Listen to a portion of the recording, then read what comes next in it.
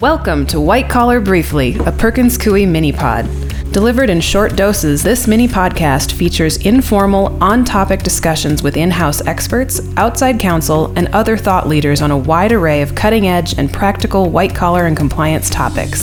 Visit perkinscoie.com for more information on our nationally ranked white-collar and investigations practice.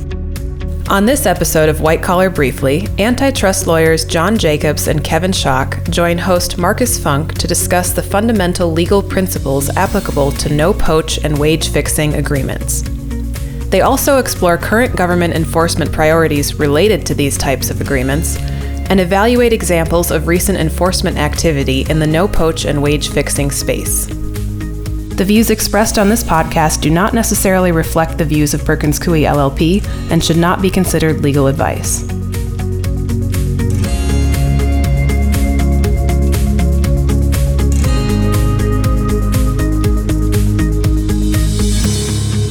Well, we're really lucky to be joined by two antitrust gurus from our own law firm today. So John and Kevin, great to have you guys with us. And as we said at the outset, our focus today is to discuss no-poach agreements, which is one of those topics that I think a lot of us have sort of a vague understanding of, but probably don't know a whole lot about, and so that's where you come in.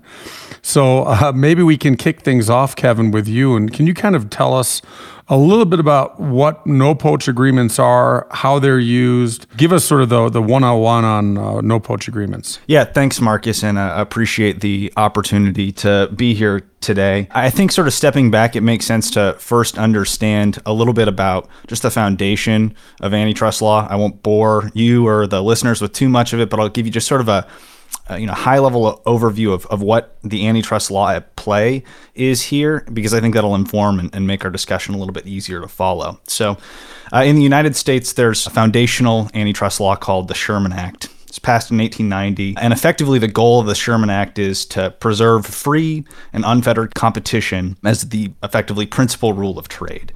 And when we talk about the Sherman Act, we often think of it in sort of two parts.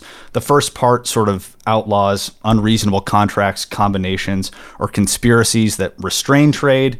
And Section 2 sort of deals more with monopolization or attempts to monopolize. And so while Section 2 is important, we deal with that a lot in the antitrust world, most of what we're going to talk about today sort of falls under that Section 1 part. And really, since the Sherman Act's introduction, a robust common law has developed around Section 1, which makes clear that agreements that unreasonably restrain trade are illegal, and they can be illegal in sort of one of two ways. They can be per se illegal, and those are agreements or arrangements that doesn't really matter what their impact or effect is. The fact that they exist is enough for them to be illegal. And then there are those agreements that we have to sort of look beyond sort of the mere fact of the agreement and decide whether that agreement is more anti-competitive or I guess harms competition, or it's more sort of pro-competitive. And we sort of look at those agreements under what's known as the rule of reason. And so we can sort of look at that different structure when we're looking at both no-poach agreements and wage-fixing agreements. So I guess to answer your question, what's a wage-fixing arrangement or an agreement? Well, that's an agreement between two competitors to pay wages, either high wages or low wages, but it effectively reduces the competition in the labor market to pay wages to employees. And that's considered to be a per se violation of that Section 1 of the Sherman Act.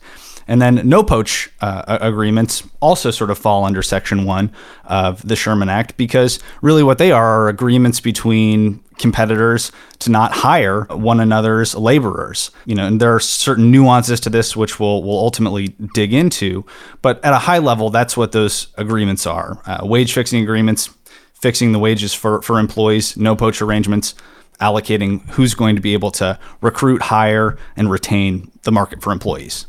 And in terms of determining whether something is a per se violation or a rule of reason violation, is that something that is drawn from the common law at this point? Right. Yeah, it's not necessarily statutory. It's drawn from the common law.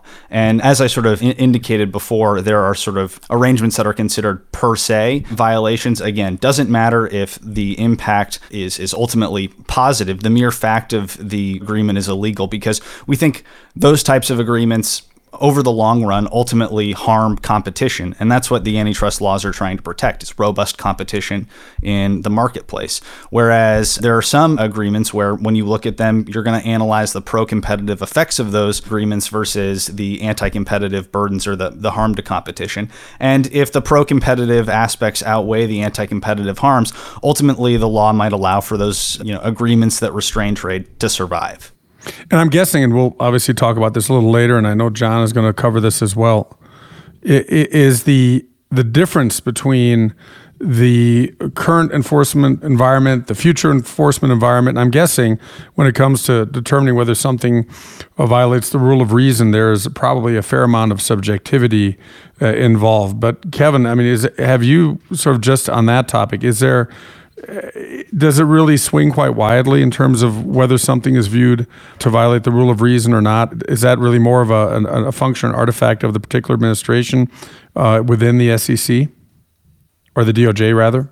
No, I don't think so. I think in this context, and let's focus on no poach and sort of wage fixing, and an agreement where competitors decide, and we'll talk about examples of this later, but They get together and they decide, hey, we're going to pay our employees this much money. Let's set aside sort of federal minimum wage, but we're going to pay our employees this much money. That, what we would say, is going to be a naked wage fixing claim. Similarly, an agreement between competitors where they say, hey, we're not going to reach out or solicit or recruit one another's employees. In fact, we're not going to hire your employees for us.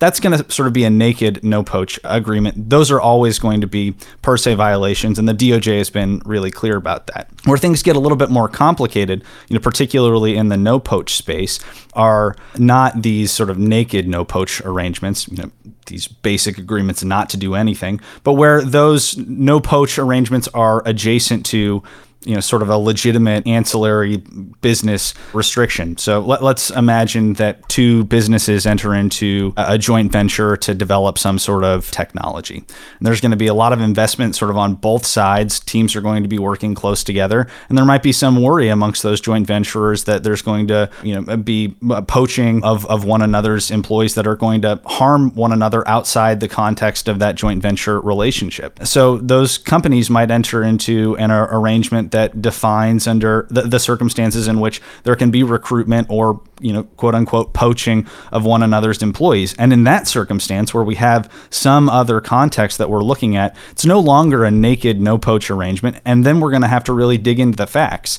And we're going to have to determine whether that arrangement between those companies is more pro-competitive than it is anti-competitive. So thanks for kind of giving us a little bit of that background. And in terms of just sort of distinguishing wage fixing from agreements, from no poach agreements, can you kind of give us a hypothetical where you have, let's say, an employee of a company and give us an example of where the company's management might be engaging in a wage fixing agreement, and then how that hypo would be basically modified to show us what a no poaching agreement looks like? Well, so I think wage fixing and no poaching are separate potential claims, but they could also occur in the same context. And, I think a hypothetical, based on real life for no poaching, let's say the industry is technology and there's a real need for programmers, but there's a worry in the industry that there's a shortage of programmers and they're going to be able to really demand a high salary in order to get there, in order to come into the door. And companies might worry about that. They might worry that, having to pay a high salary to these programmers is going to eat into their margin. So they might call up, one of their competitors and say, hey, I know we're both working on this new technology that requires these competitors. Let's just, protect our margins. Let's make sure that we're all able to, compete, for this talent. Let's agree to not pay them more than $100,000. That would be an example of wage fixing because two companies have agreed on a ceiling at which they're going to pay employees. That's going to sort of be criminal because ultimately it's not related to some legitimate ancillary business consideration between the two companies where they're working on or jointly developing something. They're operating in separate spaces. And what they've done is effectively capped the ability for employees to earn a higher wage. Whereas if they had to compete, potentially those employees could get $110,000 or $150,000. But instead, there's a cap. And we think that ultimately sort of harms competition for labor. In terms of no poach, you could sort of turn it, or it could occur in the same context. Right, those companies could be competing for programmers, and they could be worried that there's so few of them that if they go to their competitor, that they're going to lose the ability to work on their project, and their competitor might have the same fear. So they could call up one another and say, hey, we just can't really deal with the employee mobility that's happening right now, or the risk of losing our key employees in this area right now. How about this? Let's not hire one another's employees, or at a minimum, how about we just refuse to solicit them? So you're not going to reach out to our guys and try and take them, and in exchange, we're not going to do the same to you. That's ultimately going to be a naked no poach agreement, because it's not related at all to some sort of joint business venture, and ultimately it reduces competition for that labor. It reduces employees' ability to choose where they're going to work, and also it could have the potential to stifle innovation by reducing and sort of locking in talent in one space. So switching from the sort of the nuts and bolts of the law to how it's been enforced, essentially the regulatory and enforcement environment. John, one of the questions that kind of comes up in my mind is, so we have these two different types of violations, wage fixing versus no poach.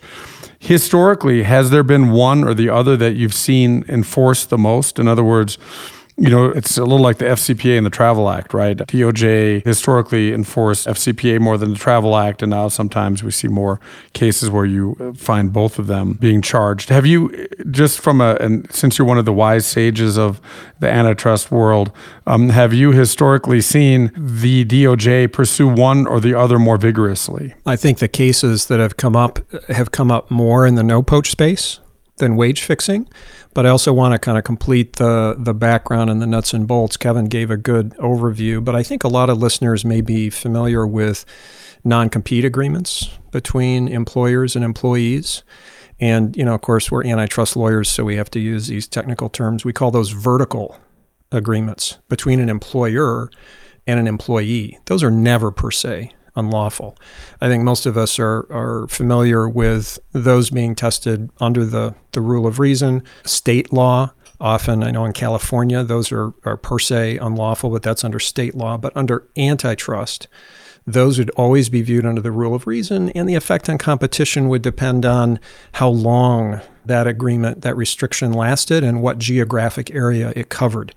Today's show is not about those vertical agreements. It's about horizontal agreements between competing employers. And you're right, there's generally two kind of variants here. There's wage fixing and no poach. Historically, the Antitrust Division has filed more no poach cases, and they really started getting active in this space back in 2010. There were two cases in 2010. There was another in 2012 that were brought against mostly high-tech companies that had agreed with each other not to poach each other's employees. So, Marcus, you and I are tech companies. We've invested a lot in our employees. We've trained them. And, let's agree that we'll not cold call each other's, or we'll give ourselves a heads up. If one of your employees comes over and wants to work at my company, or we agree not to recruit each other's employees at all. Those were the kinds of cases. Kevin's right. That sort of arrangement is per se unlawful, but these were brought as civil cases. Why is that? In my experience, the Antitrust Division, when it's seen a new kind of agreement in new markets, it's gone civil first, just to warn the industry about its intentions before dropping the hammer with criminal sanctions, which can be very severe. And I think that's what was happening back then. These were new kinds of agreements restricting competition in labor markets. There was a whole new corporate department, the HR department, that now needed antitrust compliance training. And it really changed the way companies think about their competition. In my experience, most companies, tend to think of their competitors as those that they compete with downstream in the sales of the products they make or the services they sell. And with these no-poach cases, now they have to think about a much broader set of competitors, all the other employers they compete with upstream in the market for their workers. So it started out civil. The only relief was injunctive relief, a go forth and sin no more prohibition on entering into similar kinds of agreements. But, they were still very expensive because there were follow-on class action lawsuits that resulted in, I believe, over $1 billion in damages. And has there been a switch to criminal prosecution? In other words, has there been and I'd like you also to get your thoughts on why that is. In other words, I'll ask you two questions at once. One is, why is it that the DOJ has been pursuing no poach more than the wage fixing agreements? Is that just because of the evidence being more easily obtainable? Is there some other reason? And then also have you kind of walk us through a little bit if there's been a switch. You talked about some of these early cases being civil and that essentially the DOJ would send sort of a warning shot across an industry with a civil case prior to pursuing criminal charges in other contexts. Has there been a shift in that regard? Sure. Well, on the first question, I think those are just the cases that they found. The division certainly would not be shy in bringing a wage fixing case because I think that's the labor market equivalent of price fixing, which is known in antitrust law as kind of the worst kind of offense, fixing prices with your competitors about the products you sell. No poach is bad too. It's kind of the labor market equivalent of market allocation. If you agree just to sell on the east side of the Mississippi, I'll just agree to sell on the west side of the Mississippi, and we'll allocate markets and not compete with each other that way. So I think that's just the evidence that they have uncovered is why there have tended to be more no poach cases. On the second question, something important happened in October 2016. The DOJ issued some guidance telling the world, look, we've brought these cases civilly so far, but from now on, if we find a per se case, it's going to be criminal. If we find one of these cases that Kevin talked about where there's agreements where employers are not in some sort of legitimate joint venture activity, it's going to be criminal. So that was in October 2016. In January 2018, the head of the antitrust division said in a speech, now we've got some ongoing grand jury investigations going on, which kind of signaled to the defense bar that we might see some cases, but didn't see any cases the rest of that year, didn't see any cases in 2019, didn't see any cases for most of 2020. And then finally, late last year, the wait was over. In December 2020, the DOJ filed its first criminal wage fixing case. And then in January of this year, 2021, it filed its first criminal no poach case. And before we switch to kind of getting into the details of that 2020 case, I mean, this is maybe an ignorant question, but I think of law firms, right? One law firm announces we're going to increase our salaries for first-year associates to X, and then within days and often within hours, basically all of the other firms in that strata of law firm, and many that aren't, will try to match.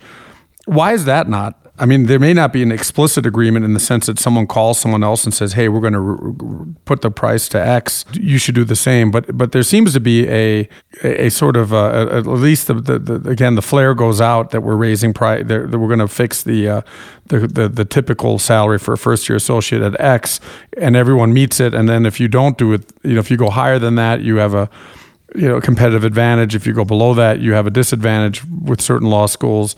And again, this may be more born out of my ignorance about how these things work. But when I hear you describe wage fixing agreements, I immediately think of the news that comes out that such and such a firm has now increased their salaries, and so everyone else quickly follows suit. And if they don't, they have to explain why not, and that's then covered by various online outlets and others. How does that compare? I mean, why is there not a concern about wage fixing when that happens?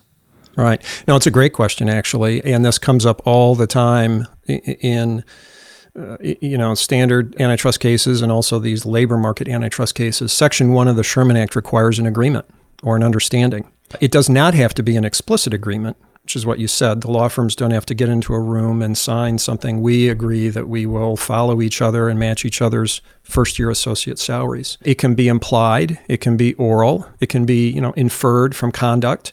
Typically, proving these cases requires at least some contact direct contact between competitors. If the DOJ or a private plaintiff seems to think there is suspicious patterns going on with prices on the sell side or wages on the buy side, they can get discovery and see if in this case, law firms are communicating with each other. And if there's no real direct contact, you just can't prove it. But you raise a good point, because people think about antitrust and they hear, oh, price fixing is illegal. Well, what about the gas stations across the street from each other? One guy comes out and raises his gas price by 10 cents. The other guy gives him a wink and comes out, raises his gas prices 10 cents either as well. Now, put aside maybe the wink, because that may be indicative of something. But long ago, the Supreme Court made clear that conscious parallelism, the antitrust term for it, conscious parallelism, is not illegal, and it's not evidence of an agreement, particularly where you have an industry where maybe you only have 4, 5, 6 big competitors. It's very natural that you would see their prices somewhat similar, their wages for certain kinds of specialized workers, somewhat similar if those are made public. And certainly in our business, in the law firm business, those salaries are announced.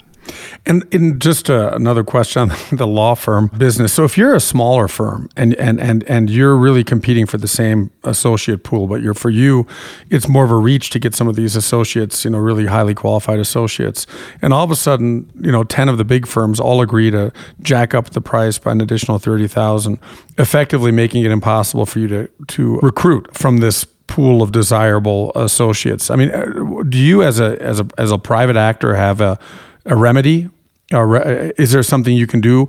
And I get this conscious parallelism, which is an interesting, frankly, sounds like a sleight of hand to me, but I haven't studied this topic very much. But just it has sort of an immediate, just has a certain sound to it.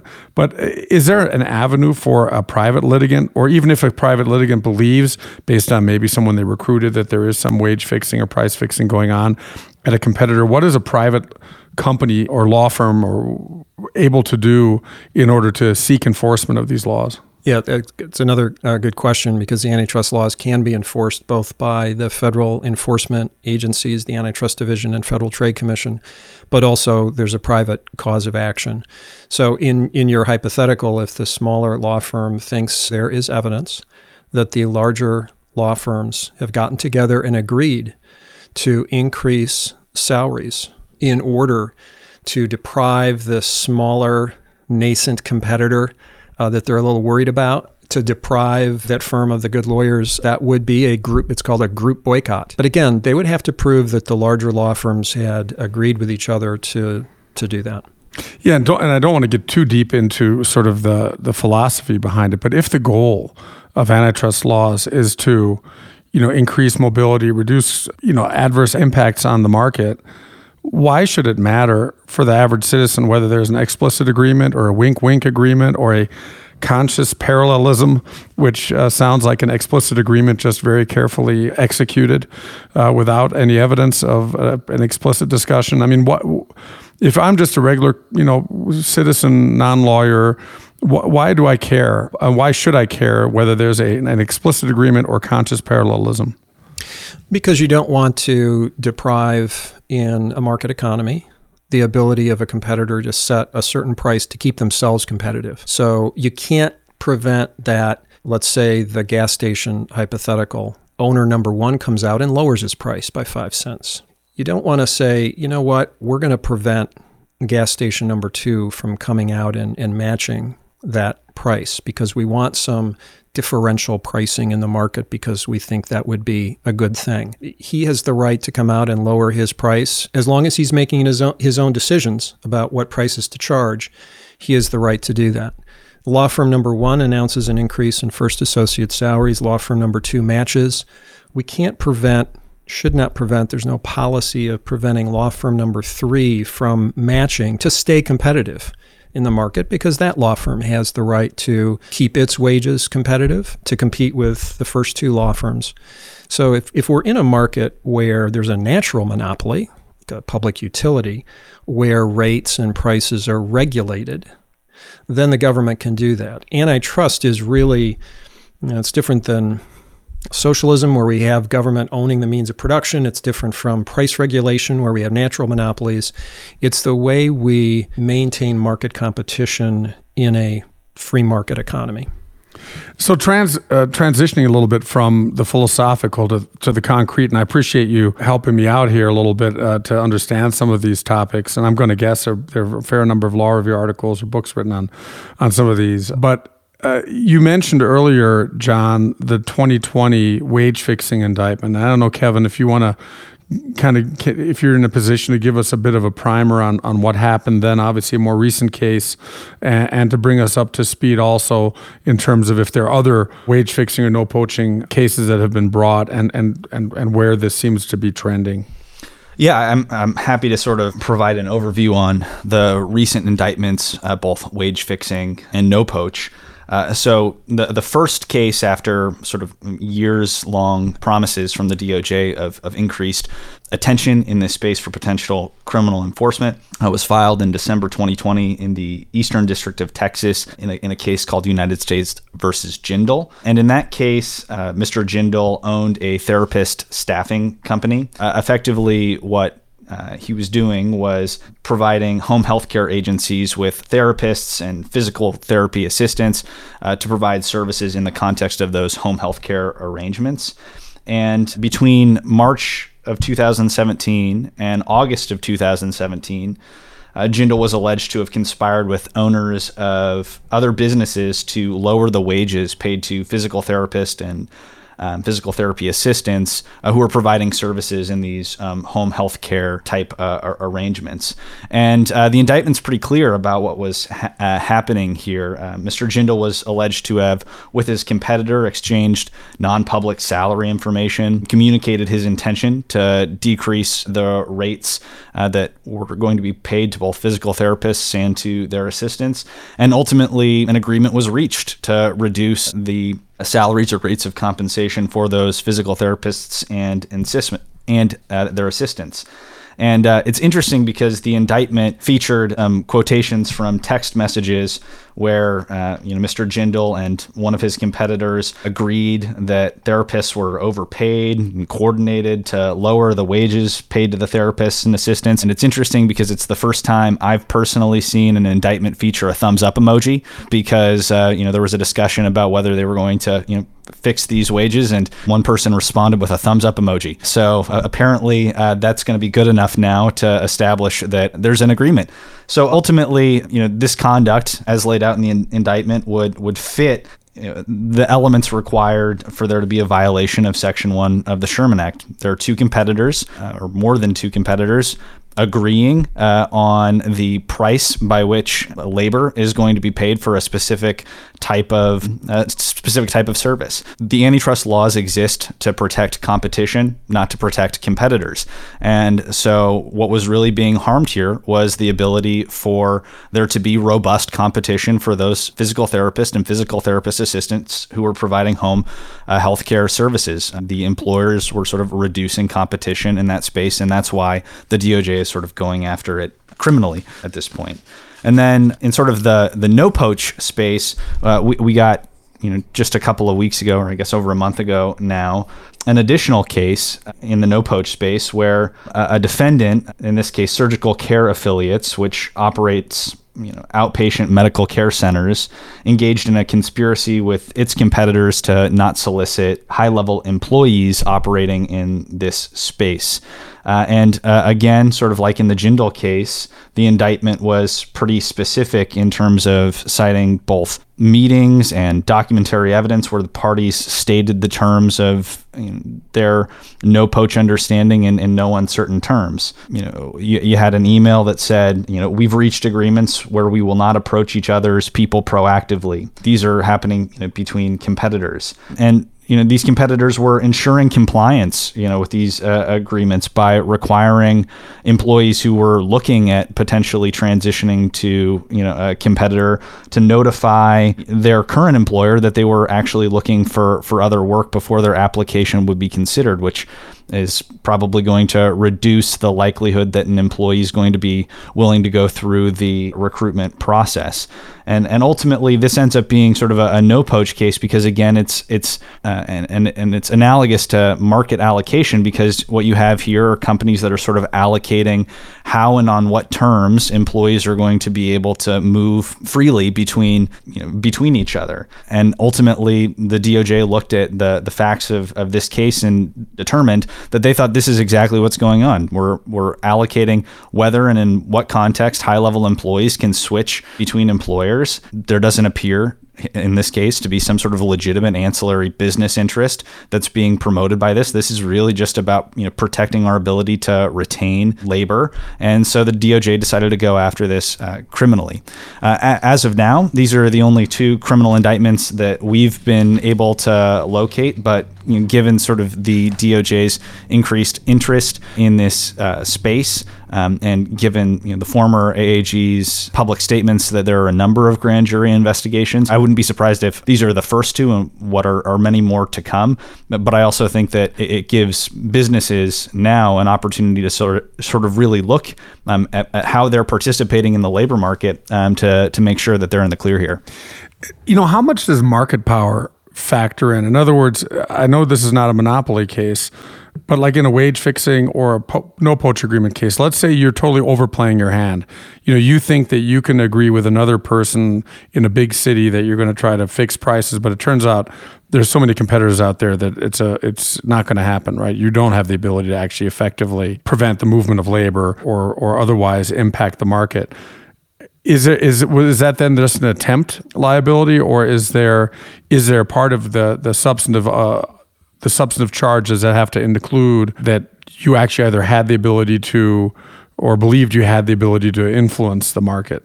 First of all, you're right. This isn't a case of monopolization, but this is an excellent question because it gets us back to that sort of distinction between per se and violations, and those violations that are subject to the rule of reason. Our antitrust laws aren't really concerned with ultimately the impact of an agreement that unreasonably restrains trade. That's not the focus, right? What is illegal and what is prosecuted is the agreement or the attempts to make the agreement itself. Doesn't matter whether it's successful, doesn't matter how successful it is. Our sort of policy view in this country is that we need to protect the competitive environment. So these arrangements where we fix wages, where there's prices that are being fixed, there could be arguments that in some cases that's good for competition, but over the long run, we've made a policy decision that actually it isn't, because it reduces the competitive, reduces the benefits of competition, which ultimately, hopefully, lead to lower prices, increased innovation for all of us. And so, that could be something that a defendant would want to raise. Hey, we didn't even have the ability to do this. No one was harmed. Doesn't matter for purposes of determining whether there was actually a violation or not. But John might have something he might want to add. Yeah, I'll just say you're exactly right, Kevin. That's true in criminal cases. Market power doesn't matter. In civil cases, it does. In civil cases, you still have to prove the agreement. But if you have an agreement that's reasonably ancillary to some legitimate activity, then the analysis becomes a little more regulatory. As Kevin said before, then the judge weighs, is it more anti-competitive or is it more pro-competitive? But where you have these clear agreements that are unrelated to any legitimate joint activity, Kevin's right. We're really just after preserving the process. Those are per se unlawful. You just have to prove in a criminal indictment, you just have to prove the agreement, and that's the violation. And Kevin, you mentioned these two cases that presumably are still pending, one in December of 2020, one in January. In the white-collar world more broadly, there has been a lot written and a lot said in terms of where is essentially the enforcement and regulatory environment? Where is it going? And obviously, there's a fair amount of speculation that under the Biden administration, there will be more vigorous enforcement of various laws and regulations. In your world, in the antitrust world, and particularly in the wage fixing and no poach world, is there any speculation? Do you have any sense of where the environment is going? Do you anticipate seeing more cases in 21, 22, and so forth in these areas, or is it just too early to tell? Well, I would say I'll jump in. I spent a number of years at the Antitrust Division, and it's my view that there's really bipartisan consensus that criminal enforcement criminal offenses should be prosecuted very vigorously. And it doesn't matter if there's a Republican or Democrat in the White House, they usually have been. So I don't see much effect on the change in administration on these kinds of cases. Typically where you see a change in enforcement with an election, it's more on the civil side of the House. And in terms of these new cases that are brought and what you're saying, which is that that there's we might expect to see a little bit greater enforcement on the civil side. I mean, are there concrete steps? We always think about our clients and think about, okay, we have this new trend or we have this potential new area of risk. What should our clients be thinking about? Do you, John or Kevin, have any thoughts on where clients should be allocating their limited resources? What types of things from a compliance perspective they should be doing in order to steer clear of any potential claims that they fell short of the government's expectations? Yeah, I can start, and then Kevin can add some thoughts. I mentioned first that, I think companies ought to update and expand their compliance programs to include their HR department. It's clear with these cases that antitrust is not just for sales and marketing anymore. It's for everybody. The division is serious. The penalties in these criminal cases are significant. The statutory maximum is $100 million in terms of a corporate fine. And individuals can face up to 10 years in jail. The longest sentence so far has been 5 years in jail, just generally for criminal antitrust offenses. So they're serious. And there are, as I mentioned before, trouble damages in the follow-on civil cases. Second, you're doing those compliance programs, you got to change the mindset, and you got to make sure the company knows they've got a lot more competitors than they may think. For the products or services they sell, they may be in a market where it's just a handful. But in the market to hire and retain the executives, the engineers, the marketing people, hourly workers, they almost certainly compete in a much broader market for labor than they're used to thinking about.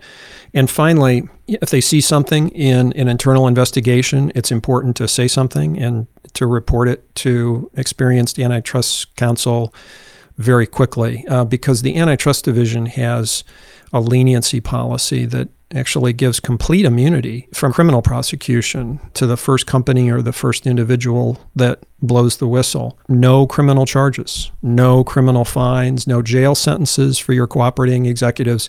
So the benefits are significant, but they only go to the first to report. And in the past, the race for leniency, it's a matter of calling the Antitrust Division first and getting what's called a marker.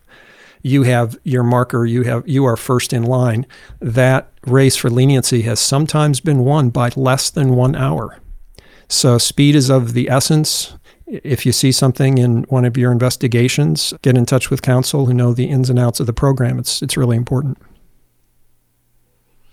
And I think the only thing that I would add to sort of what John said is that the DOJ is actually really trying to incentivize robust corporate compliance programs. So in 2019, the DOJ announced a new policy where the existence of a corporate compliance program will be factored in at both the charging and the sentencing stage of criminal antitrust activity. So it behooves clients actually not just for purposes of sort of discovering these things, but potentially mitigating the damage that can be wrought by an antitrust violation to have a good compliance program in place.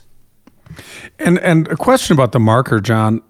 Does it matter whether the person seeking the marker was involved in the misconduct at an organizational level? In other words, could the kingpin of an antitrust violation, just because he or she was first to the post, get the marker? One of the qualifications for getting leniency is you can't be the orchestrator or the leader. You couldn't have been the first mover of the conspiracy. So that would under the terms of the policy disqualify you. I can tell you generally, in looking at the qualifications that are public, they're on the Antitrust Division website.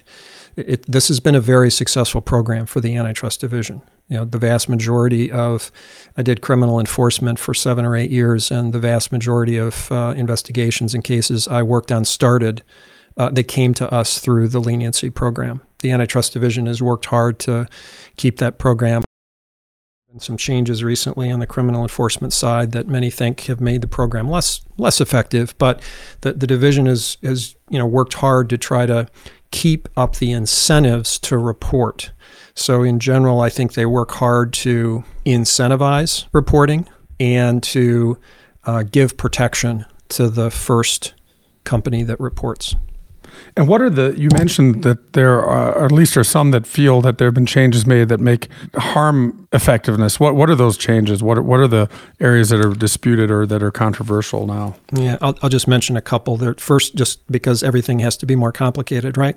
There's two kinds of leniency, type A and type B. So type A is when the division has not heard anything about this conspiracy. Type B is when they have gotten some information about it, or they have some open investigation or some suspicion about it. If you report first and you get a type B leniency marker, it is no longer guaranteed that all of your current employees who cooperate will be covered and immune from prosecution. The division now reserves the right, if they find certain current employees that were very culpable in the activity, they reserve the right to charge them. But, when a company comes to you and says, we have this internal investigation, we have found this, we're going to have a board meeting tomorrow morning, what should we do? It makes it much harder to advise the board. The decision ought to be clear. You ought to go in because you don't know if your CEO or vice president of marketing, how deeply involved were they? Do you know? And if they may be subject to criminal prosecution, it complicates the decision. So that's change number one. Change number two, there have been several deferred prosecution agreements, which, given your time in the U.S. Attorney's Office, you're probably very familiar with. It was a very unusual practice in the Antitrust Division to enter into DPAs or NPAs, non-prosecution agreements, because the thinking was that reduces the incentive to self-report. The division has been quite active recently in granting deferred prosecution agreements to, for example, companies in the healthcare space that would be disqualified from the Medicare, Medicaid programs. It's essentially a death sentence to them. It would actually, forcing them to plead guilty and forcing them to be convicted would actually take a competitor out of the market and perhaps be anti-competitive. So instead, there's a DPA. Kevin mentioned the increased emphasis on compliance programs. In order to incentivize good compliance programs, a few years ago, the division said, if you have a good enough compliance program, we'll consider you for a DPA, even if you're outside of an industry like healthcare where you would be disqualified from the market.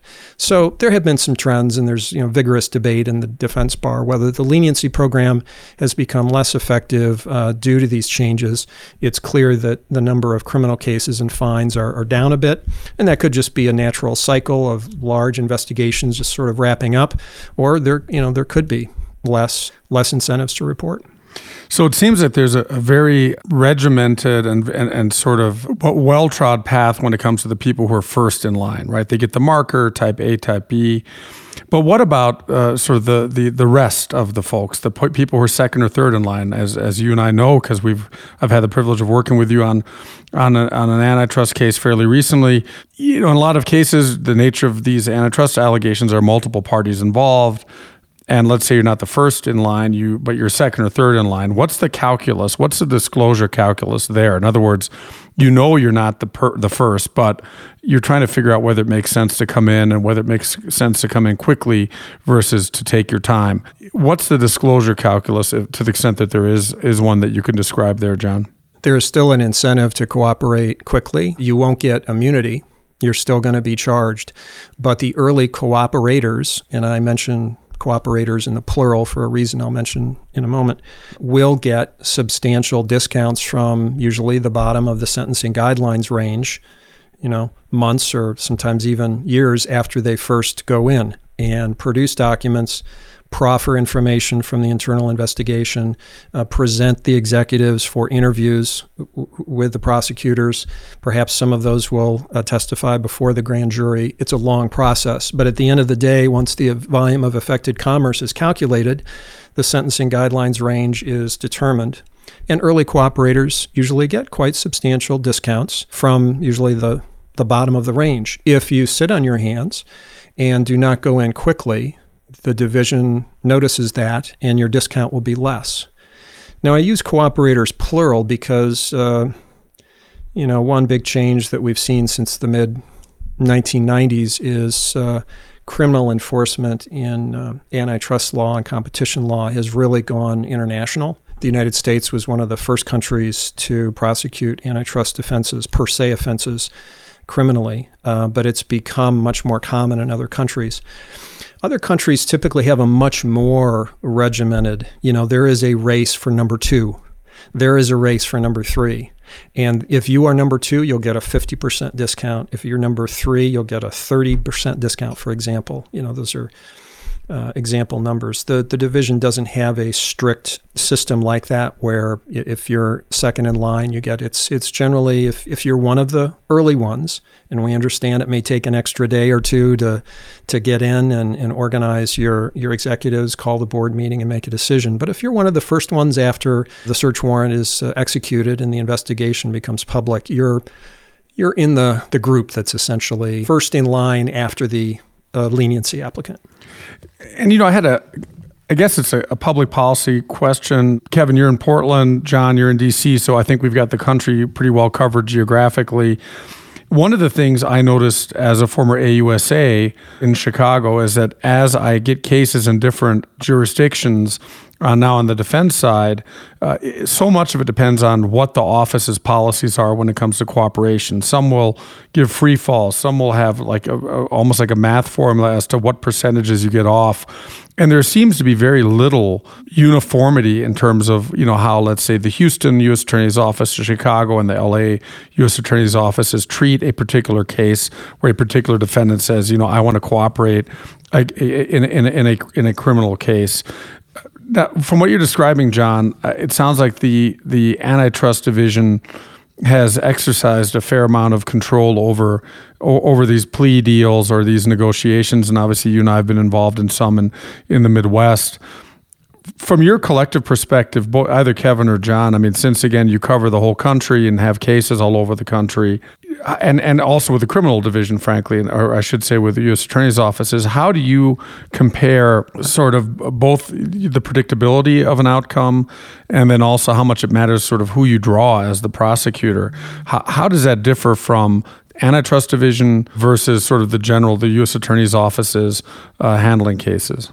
Oh, I can start. The antitrust division generally controls the criminal antitrust investigations in the different districts. Usually the U.S. Attorney's Office is not that active. And so one benefit to that is that decisions are really centralized and you get a much more uniform application of these policies and, what benefit will I get if I'm second or third in, those kinds of things. And, it may make some difference in terms of what team you've got on a particular matter, but ultimately the important decisions are made by the front office of the antitrust division. The one exception I'd say to all that is, there have been some some antitrust offenses in the financial industry, the LIBOR, the FX investigations, where the antitrust division does it in conjunction with the criminal division of justice. And there you've got perhaps some clash of cultures and decision-making styles where maybe going in, you couldn't predict that the outcome would come out quite the same way. But assuming that there's not another department, another division of the DOJ involved, I think it's usually pretty predictable. Yeah, and that's obviously, we certainly have seen that particularly the bigger offices in the U.S. Attorney's offices will try to at times thwart Maine Justice's desires on particular cases. So you'll have a unit in Maine Justice responsible for a particular type of criminal conduct, maybe FCPA violations, and they may have one view, and some of the bigger offices with a little more clout are more successful in dictating the outcomes of a particular case in their jurisdiction. So I've seen some of the smaller offices a little bit more beholden to Maine Justice in that regard. Well, look, first of all, as soon as we're done here, I'm going to go and spend my free time studying conscious parallelism a little bit more. That sounds like pretty good stuff. But having worked with you guys and with the antitrust lawyers at Perkins, I can tell you I've really enjoyed it, and I know you guys are just the best of the best. And so I appreciate you indulging me and giving me a little bit of a primer on some of these topics that I hope also our listeners are going to find interesting. So I want to thank you on behalf of the White Collar Group and of course also on behalf of the firm for making the time to talk with us a little bit and to give us some insights into these issues that are both cutting edge and really interesting and also in helping our clients understand what they need to be doing next. So thanks very much for the time. Thanks a lot. Hey, thanks, Marcus. This concludes this episode of White Collar Briefly. Please visit whitecollarbriefly.com, where you can subscribe to our blog and find additional updates on current white collar and compliance topics. White Collar Briefly, a Perkins Coie mini pod, copyright 2020 by Perkins Coie LLP. Thank you for listening.